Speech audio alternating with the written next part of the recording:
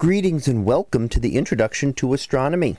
One of the things that I like to do in each of my introductory astronomy classes is to begin the class with the astronomy picture of the day from the NASA website that is apod.nasa.gov/apod. And today's picture for April the 27th of 2019, well, is titled The Galaxy, the Jet, and the Black Hole. So what do we see here? Well, all three of these images are parts of the galaxy known as Messier 87 or M87. This is the large galaxy in the constellation of Virgo and is what we call an elliptical galaxy. And that is because, differing from other large galaxies like spirals, it has no distinct disk and no spiral structure, so it's essentially just a big blob of stars. However, that does not mean that interesting things are not going on there. And in the largest overall image, you can see the jet of material near the center. So the central core seen in the image, and then down in the box, smallest box, you can actually see highlighted where the central portion of this is, and you can see the jet going off to the right. Now, the other two images are looking at this in far more detail.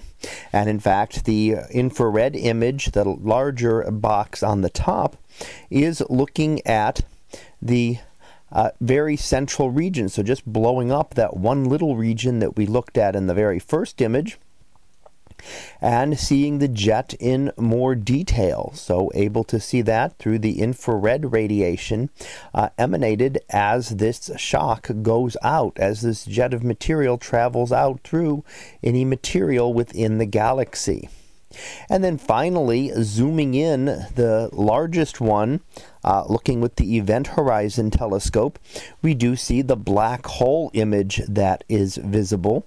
That is the first imaging of the event horizon around a black hole.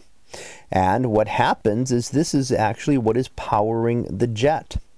So the material around that spirals into the black hole is heated up to very high temperatures, up to millions of degrees, causing it to give off lots of energy, and also to give off two jets of material, spewing material out, one coming towards us in this case, one going away, and the one coming towards us kind of gets magnified, that we can see it far better. So this, with the Event Horizon Telescope, was really the first time getting down to that kind of scale and being able to see scales the size of the event horizon of a black hole.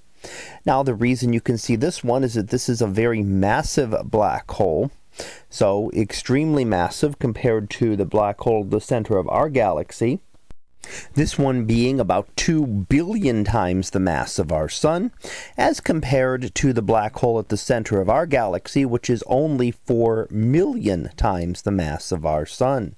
So it's much larger, and we have a much better view of it, and that's why this is one of the ones that was used to be able to try to detect this black hole with the Event Horizon Telescope.